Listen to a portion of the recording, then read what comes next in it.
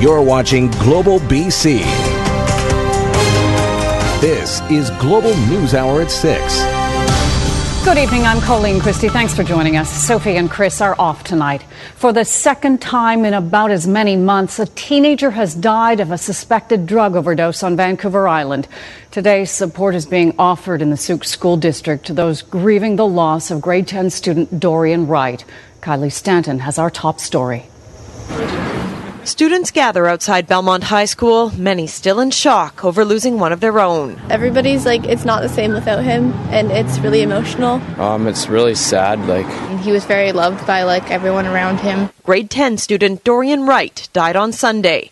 In an email sent out to parents, the school's principal says, "It is with much regret that I inform you of the death of a member of our school community." It goes on to confirm Wright died of a drug overdose. This is a really tough time to have a loss like this. I think the potency of the drugs that are available right now is very concerning. Friends say Wright struggled with anxiety and was reliant on a prescription for Xanax to manage it. There's speculation that snowballed into an addiction. I know that he had Xanax and heroin, and I'm not sure what else. There was one other thing. He was really a beautiful boy. This family knows the pain all too well. My heart just broke wide open yet again. In April, their 16-year-old son, Elliot, died of an accidental overdose. He was prescribed powerful opioids to help manage his pain after a series of surgeries.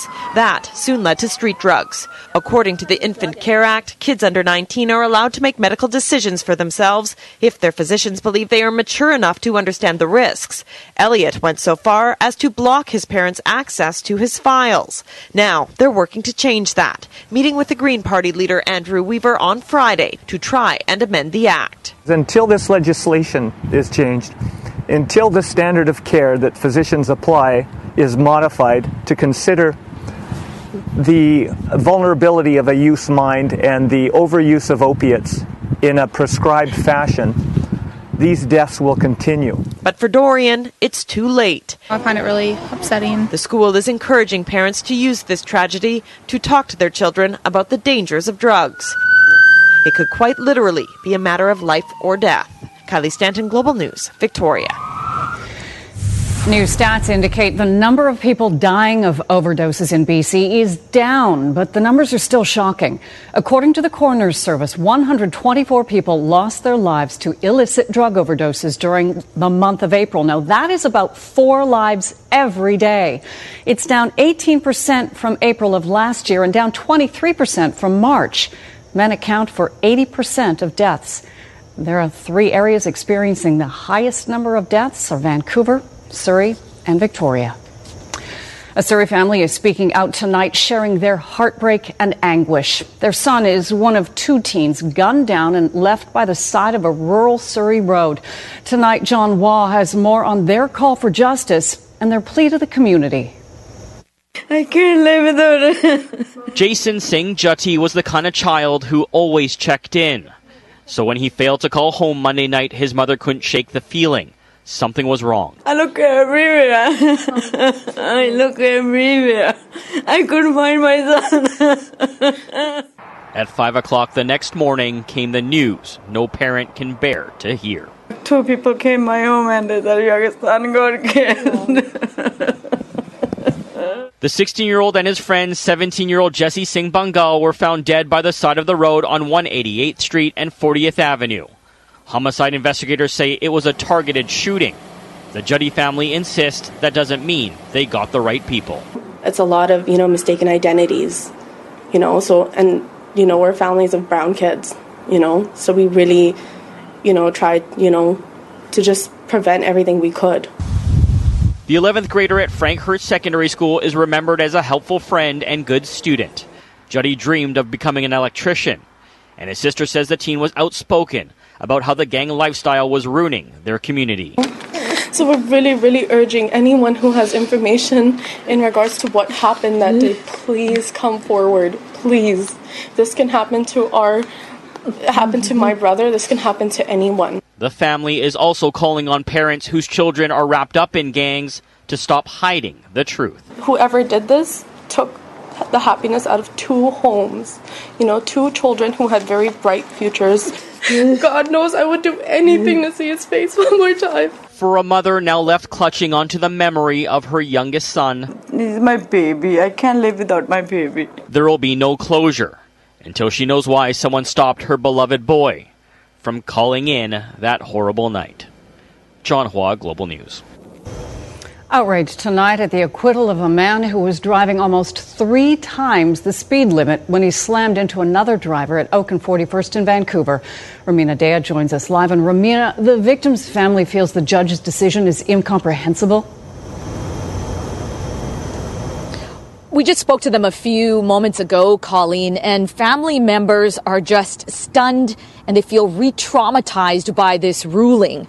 The driver, Ken Chung, has been acquitted of 1 count of dangerous driving causing death. Now, Dr. Alphonse Asui was on his way to work in Vancouver in 2015 when Chung smashed into his car. Chung was doing 140 kilometers an hour in a 50 zone, 119 kilometers at the moment of impact. Dr. Hui died from multiple blunt force trauma at the scene.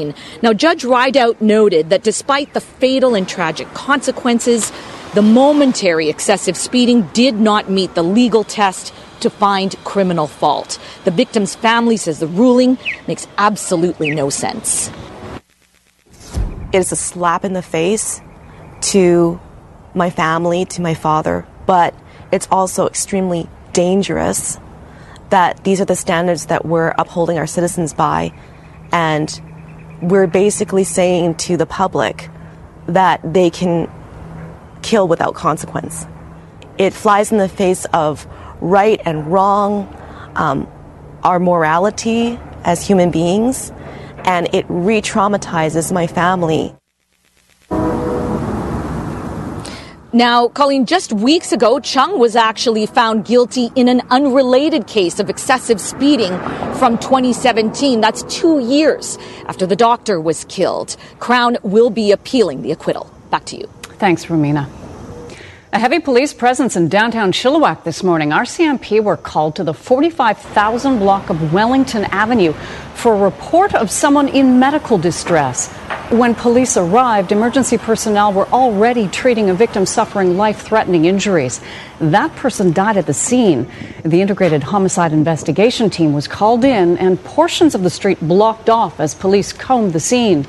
IHIT is now identifying the victim as 25-year-old Zachariah Nicoli Cross of Chilliwack. They say he was known to police and believe his death to be targeted. Vancouver police are issuing a warning after seeing an increase in so-called distraction thefts. Jennifer Palma explains how the scam works and who's being targeted. 8 times in less than a month. That's the number of times seniors have been victims of distraction thefts. These thieves are very smooth and will get into your personal space very quickly. The thieves seem to be currently zeroing in on the east side of Vancouver at people's homes, although in one instance at a Value Village. So how do they do it? The thieves are in vehicles. They get out when they spot seniors wearing visible jewelry. They then approach the elderly victim offering free or inexpensive jewelry, or they appear frantic, asking for directions. Aggressive is not necessarily the right word that I would like to use. I'd like to use overwhelming. It appears to be a technique that they're using. They're coming up, they're engaging in conversation, so it could start off as being very casual. But this crime is making its way around the metro area. It's the type of theft Geraldine Steele knows all too well. The 81-year-old was robbed in her Coquitlam neighborhood while going out for an afternoon walk. Thieves pulled over in a van, asking for directions. You're a nice lady for giving us direction. And I walked a half a block and I look, my other ring and my bracelets are gone. I'm cleaned. Police are asking family and friends to tell loved ones about this scam and to be cautious if someone enters their personal space. So far in these recent attacks, no one has been seriously hurt. You try to get your space and you try to communicate verbally that back up, get away from me. But if that's not the case and you feel that your safety is at issue, the property can be replaced. Just please give us a call. A suspect description hasn't been offered up by Vancouver police since many people seem to be involved in this targeted theft. Jennifer Palma, Global News. Police in North Vancouver are investigating 4 suspicious grass fires in the Mosquito Creek area.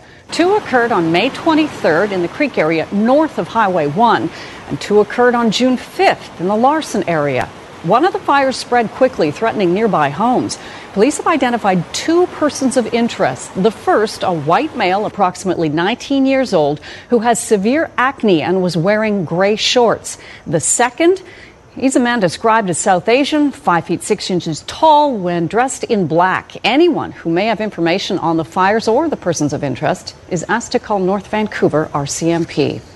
Thieves appear to be siphoning gas from a volunteer fire department. Crews in Macleese Lake in the Caribou discovered the theft when they were called to an emergency over the weekend and one of their pumper trucks wouldn't start. I parked this thing full of fuel. I mean, there's a check sheet. You do the check sheets when you're finished. And I've checked full. That was 6 days ago. It hasn't gone anywhere. I get out and I knock the tank and it's just hollow. And so there's no puddle of fuel underneath it, so it was siphoned out. A second truck had also been siphoned, but luckily enough had enough fuel left to get the crews to the fire.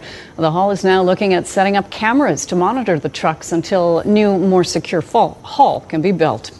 The provincial government is considering a new idea that could go a long way to alleviate ICBC's massive financial woes. The corporation is in the midst of a major overhaul, an effort to lift it out of the red. Ted Chernicki explains why more of those brick-and-mortar claim centres could be liquidated.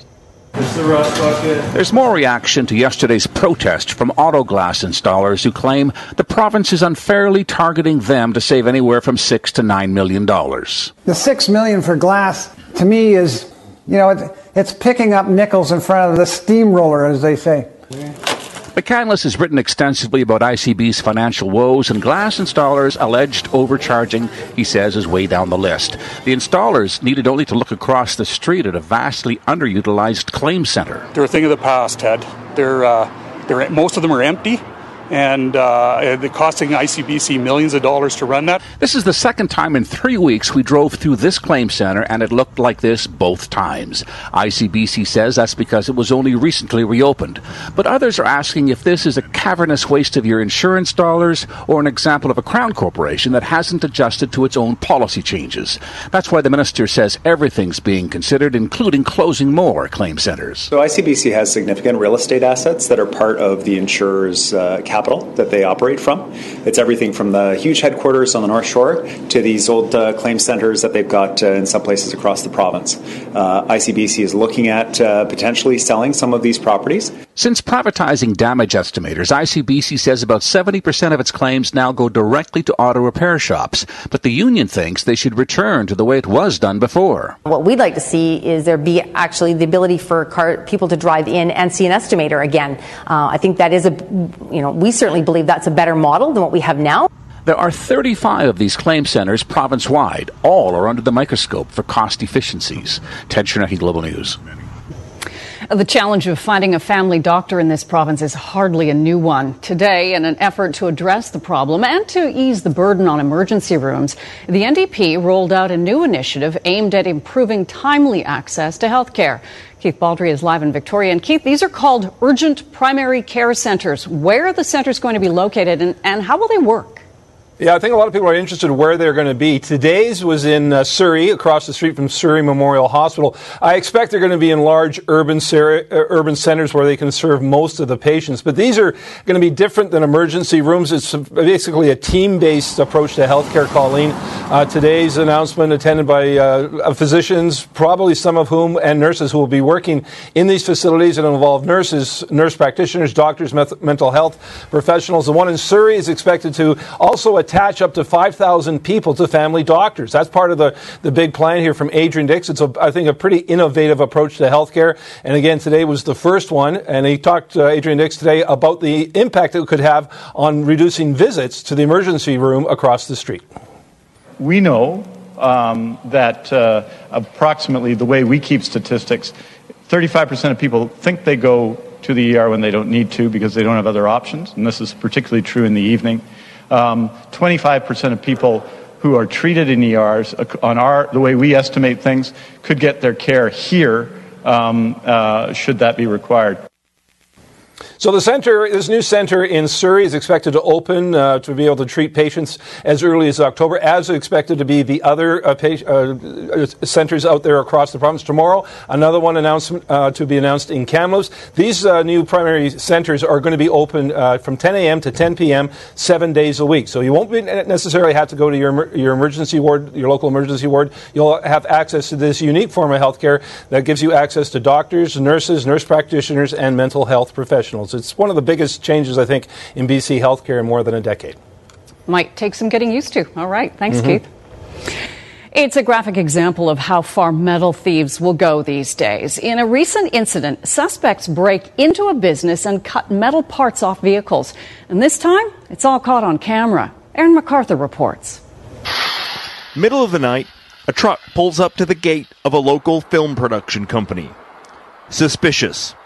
So the suspect comes back for a second try, and this time he strikes pay dirt. Cut the exhaust system out of an F450 pickup truck. The whole thing? The entire exhaust. This industrial complex in Burnaby has been hit repeatedly over the last couple of years. Owners say everything that isn't nailed down is stolen, including the gas from inside the tanks. Our van was out of service for a week, and we had to rent another van, and it costs a lot of money. Yeah, so that adds up. For what? $50 of gas, the rest of it dumped on the parking lot that goes into Still Creek.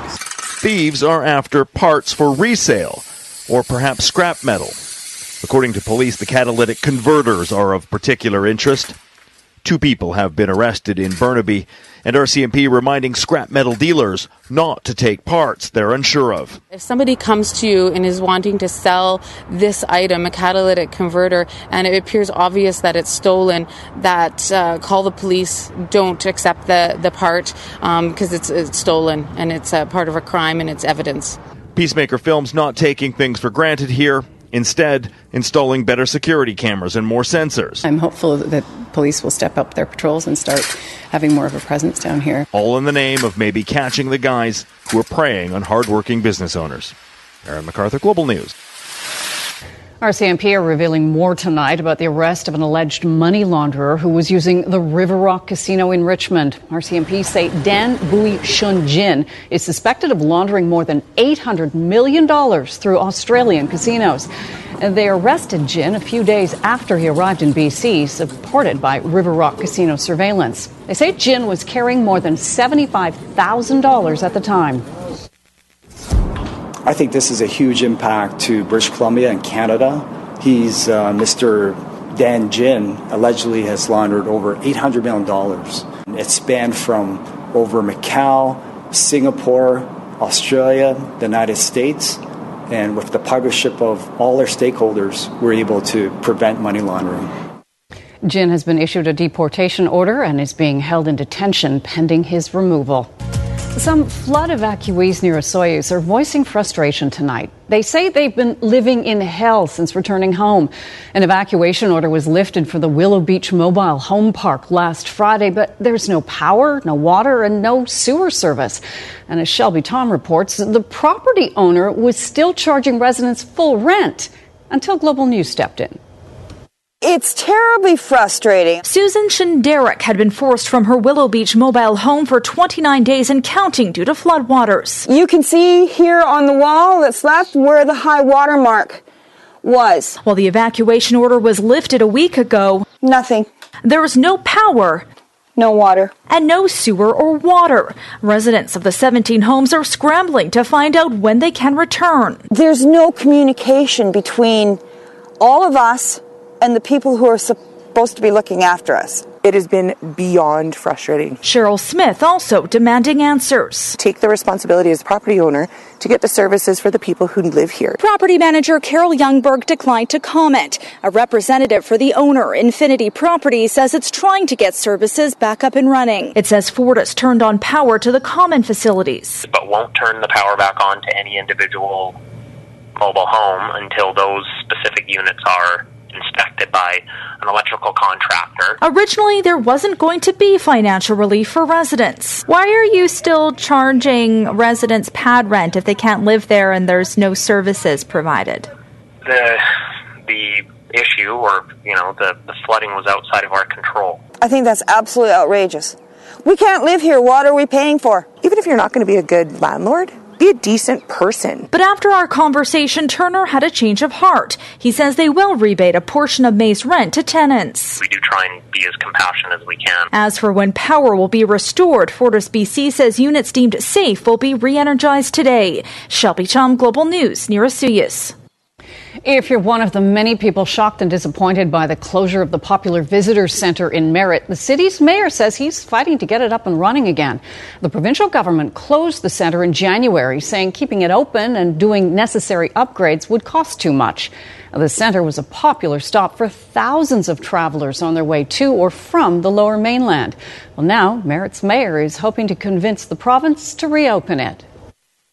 It might have been, maybe a couple of $1 million. But for a place like this in a location with 5 highways coming into this particular area, and they spent $2 million up at the Loon Lake exit, it's way off the road, it's inconvenient, it's on the wrong side for people going through, not a good exit like we have here. If they'd have spent that money here, these people would be happy and it would be a very thriving information booth. Menard says the closure is diverting visitors away from his community.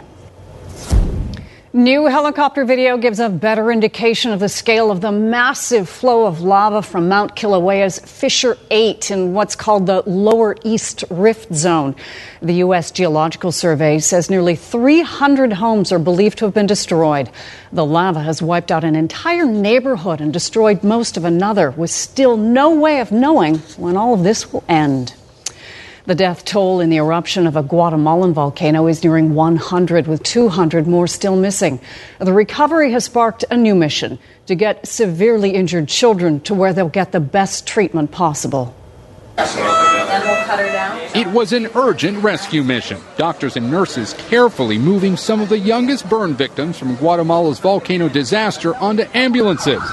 Then an Air Force plane. Hours later, the precious cargo, 6 girls, arriving in Galveston, Texas.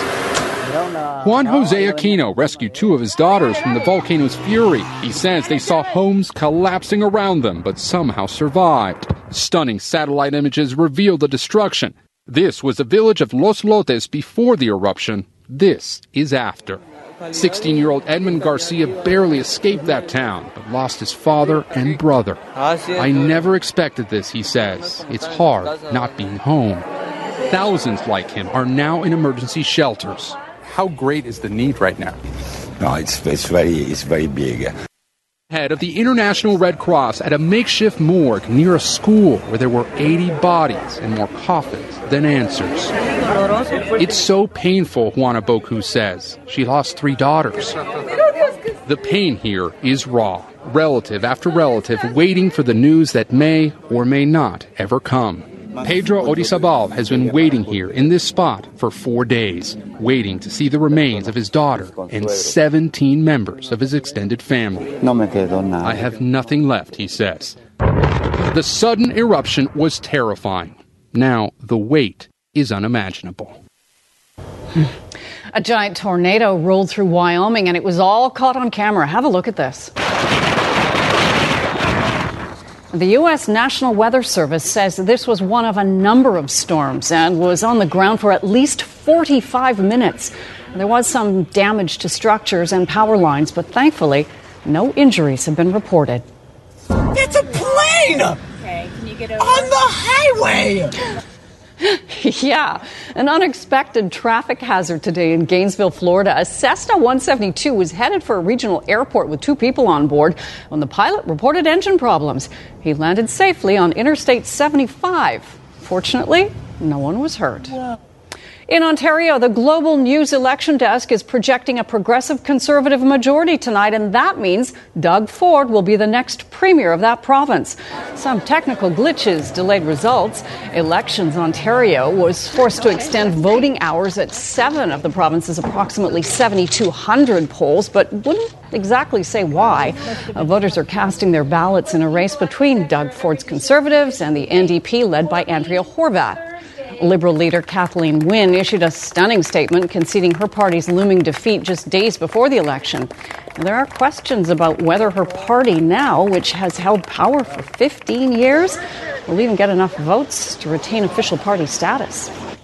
In Health Matters tonight, research involving hundreds of Victoria teenagers has some troubling findings about marijuana use.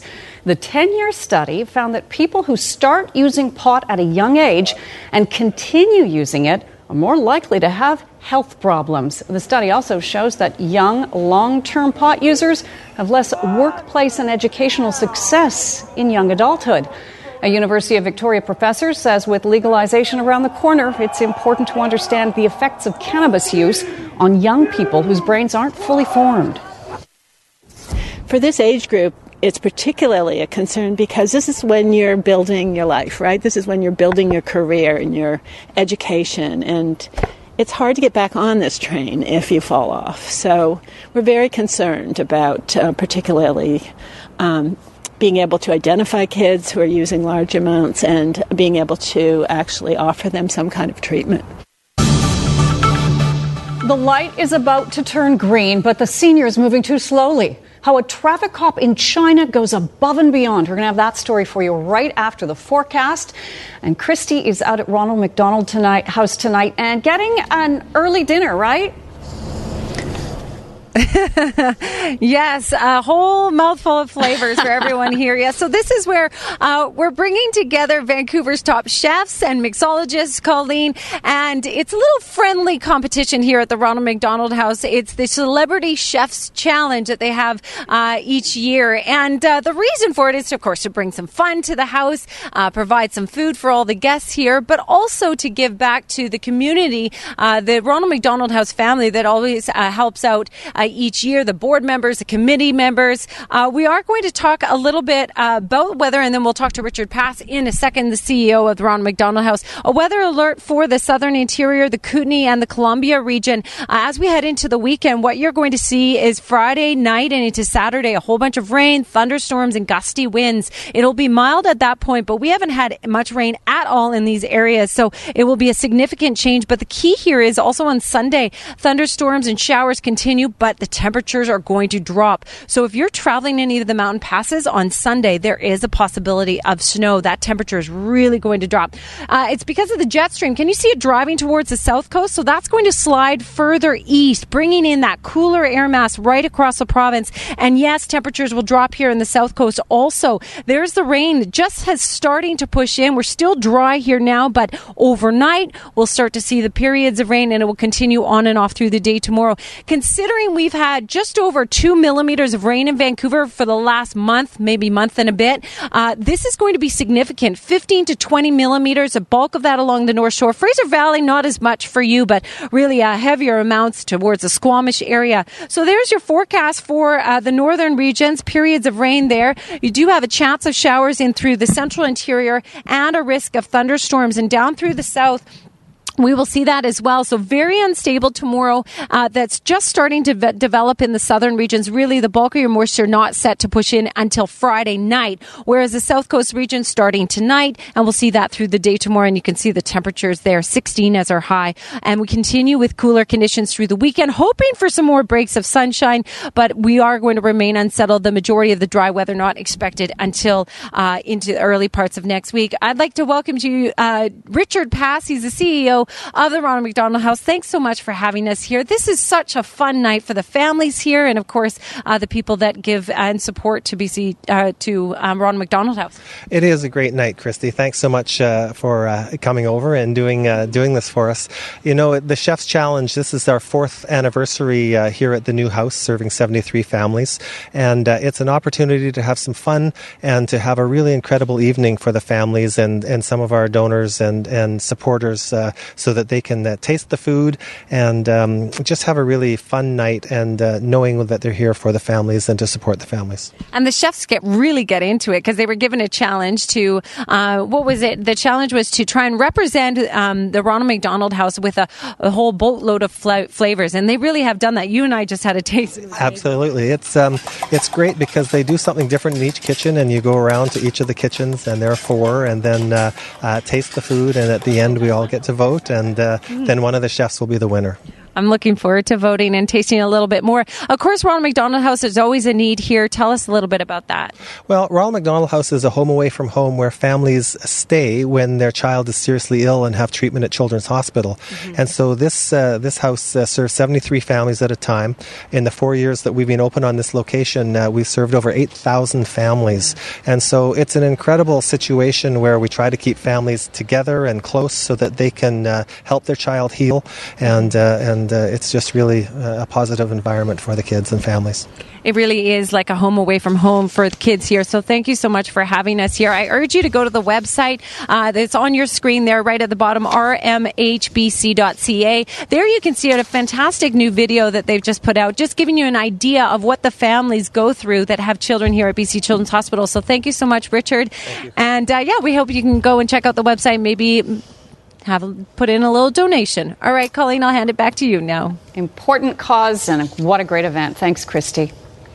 Surveillance video from China shows a traffic cop going above and beyond the call of duty. You have to see this. A man shuffles across the street in front of traffic that, it's about to get a green light. Some vehicles are already moving.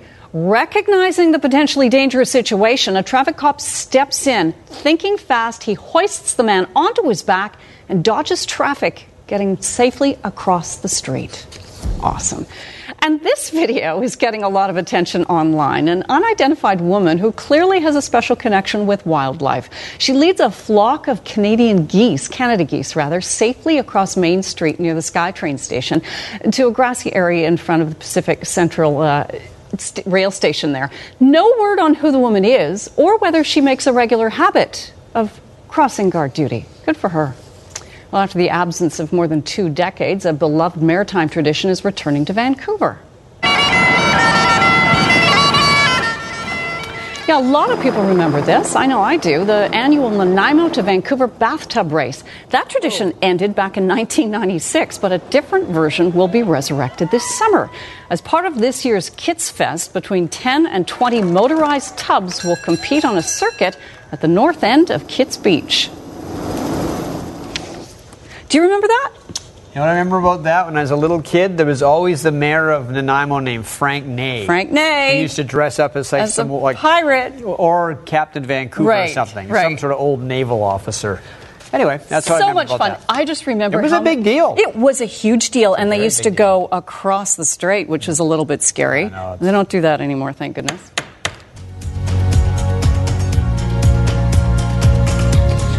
Squire is here. Here we are. Let's go. You ready? Yes. This could very much be a golden night for the Washington Capitals. They are one win from finally getting their hands in the Stanley Cup. And think about this. The Capitals actually won the President's Trophy for the best regular season record in 2016 and 2017. So, this team has been overdue to do something big in the playoffs. Now, Vegas cannot be counted out, of course, but it appears it's getting very close to midnight for hockey's Cinderella. You're not supposed to tap guys before the game. Ovechkin taps Fleury. Now he's going to tap him back a little bit harder, I might add. All right, let's play hockey. Speaking of tapping, Ovechkin taps the post in the first period. No score. Second period. Jacob Vrana. He's loose. And he scores. And after you see this goal one more time, look at Ovechkin's reaction on the bench. He is one goal closer to lifting the cup. Then Vegas tied it. Then right after Vegas tied it, Ovechkin again. They were announcing the Vegas goal when Ovechkin scores on a power play. That made it 2-1. But Vegas has tied it again. So they are 2-2 late in the second period.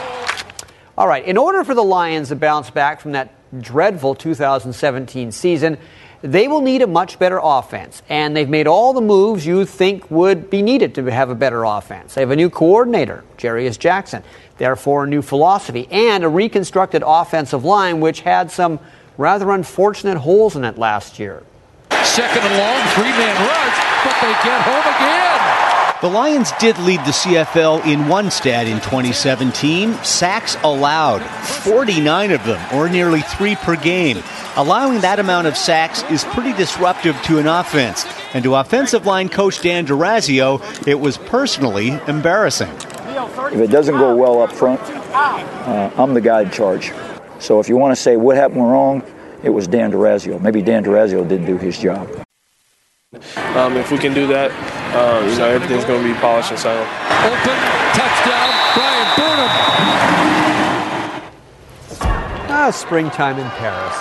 It's Rafael Nadal, the king of clay, quarterfinals, French Open. Diego Schwartzman from Argentina. They started this match the day before, but rain forced them to wait until today. Schwartzman won the first set. Nadal won the next two. Watch this. If you were a net, this is what Nadal would look like. Fighting his way out of a break. Same point. And that's good serve and volley. Okay. It was pretty much all Nadal after losing the first set. I like Schwartzman, though. 5 feet 7 inches tall. You don't often see a short tennis player who's that good. That's as tall as me. Yes. Well, see? Quite a difference. Good player, though, but he's out as Nadal moves on to face Juan Martín del Potro, who's also from Argentina, in the semifinals. Sloane Stephens and Madison Keys are buddies. They met in last year's U.S. Open final, and Sloane Stephens won. She won the first set here, 6-4. Winner gets Simona Halep. Or Halep make that in the final of the Women's Championship, and it's Stephens in straight sets who beats her friend and moves on to the French Open final. Speaking of finals, Gabrielle Dabrowski of Ottawa was in the mixed doubles final, but she lost that final. Right. There you go. Thank you so much, sir. You're welcome. A heartwarming update on an injured sea lion is coming up, but first, here's Kasia Budurka with 5 things to do this weekend. Kasia. All right, let's head to the beach first, but not for your typical experience. Bard on the Beach presents Shakespeare all summer on Vancouver's waterfront. It's Western Canada's largest not-for-profit professional Shakespeare festival. Friday night, we'll be burning down the house at the annual Barn Burner, an all-star lineup featuring Stephen Page, Odds, Barney Bentel, and others. Join them and the North Vancouver firefighters for this charity event, emceed by yours truly. Celebrate the North Coast lifestyle at the 40th Annual Sea Fest this weekend. It's Prince Rupert's largest festival, jam-packed with events, activities, food booths, and entertainment. Surrey Nature Centre is celebrating their 10th anniversary, and you're invited. It's a day of fun with face painting, henna, guided nature walks, entertainment, and let's not forget birthday cake and refreshments. It's free, rain or shine. Now on Wednesday, the Vancouver International Bhangra celebration begins. A festival where South Asian culture is expressed, multiplied, and transformed. For more, head to globalnews.ca/5things. 5 Things to Do is brought to you by BCAA. Get a BCAA membership and save with our many partners. Plus, get the best roadside assistance. It was a heartbreaking story. A California sea lion found on Spanish Banks near death because of the apparent cruelty of humans. But as Linda Aylesworth tells us, he now has a new lease on life. Meet the newest resident of the Vancouver Aquarium. Cinco. He recognizes his name and he responds to that. You may not recognize his face, but you might remember his story. The enormous California sea lion was discovered last year, listless and emaciated on the beach in Spanish Banks, and was brought to the Marine Mammal Rescue Center for treatment. It was the 5th of May, Cinco de Mayo, thus the name. So Cinco was shot. He was shot at least twice with fairly low caliber, probably .22 caliber bullets. Those bullets went through his lower left jaw, shattered a canine, some other teeth as well. The bullets also penetrated his skull, severing his optic nerve, leaving Cinco totally blind. And yet, he slowly recovered his health. And so him surviving that and coming back, gaining probably about 140 kilograms, which is unbelievable. But because of his vision loss, Cinco can't go back to the wild. So yesterday, he was at last introduced to his new home at the Vancouver Aquarium. He just backed out, and then his back flipper touched the water, which is kind of cool. And he kind of went, oh, there's water behind me. So then he came around and then started exploring right away. It's kind of neat. In no time, he was finding his way around, memorizing the new landmarks. Those vibrissae, those whiskers, are forward, reaching out like little hands from his face. And they're not only going to feel things as they touch, they're also going to feel the water bouncing off some things. This is the first time the aquarium's trainers have worked with a blind sea lion, but they're already coming up with innovative training tools. This one here is a special one for Cinco.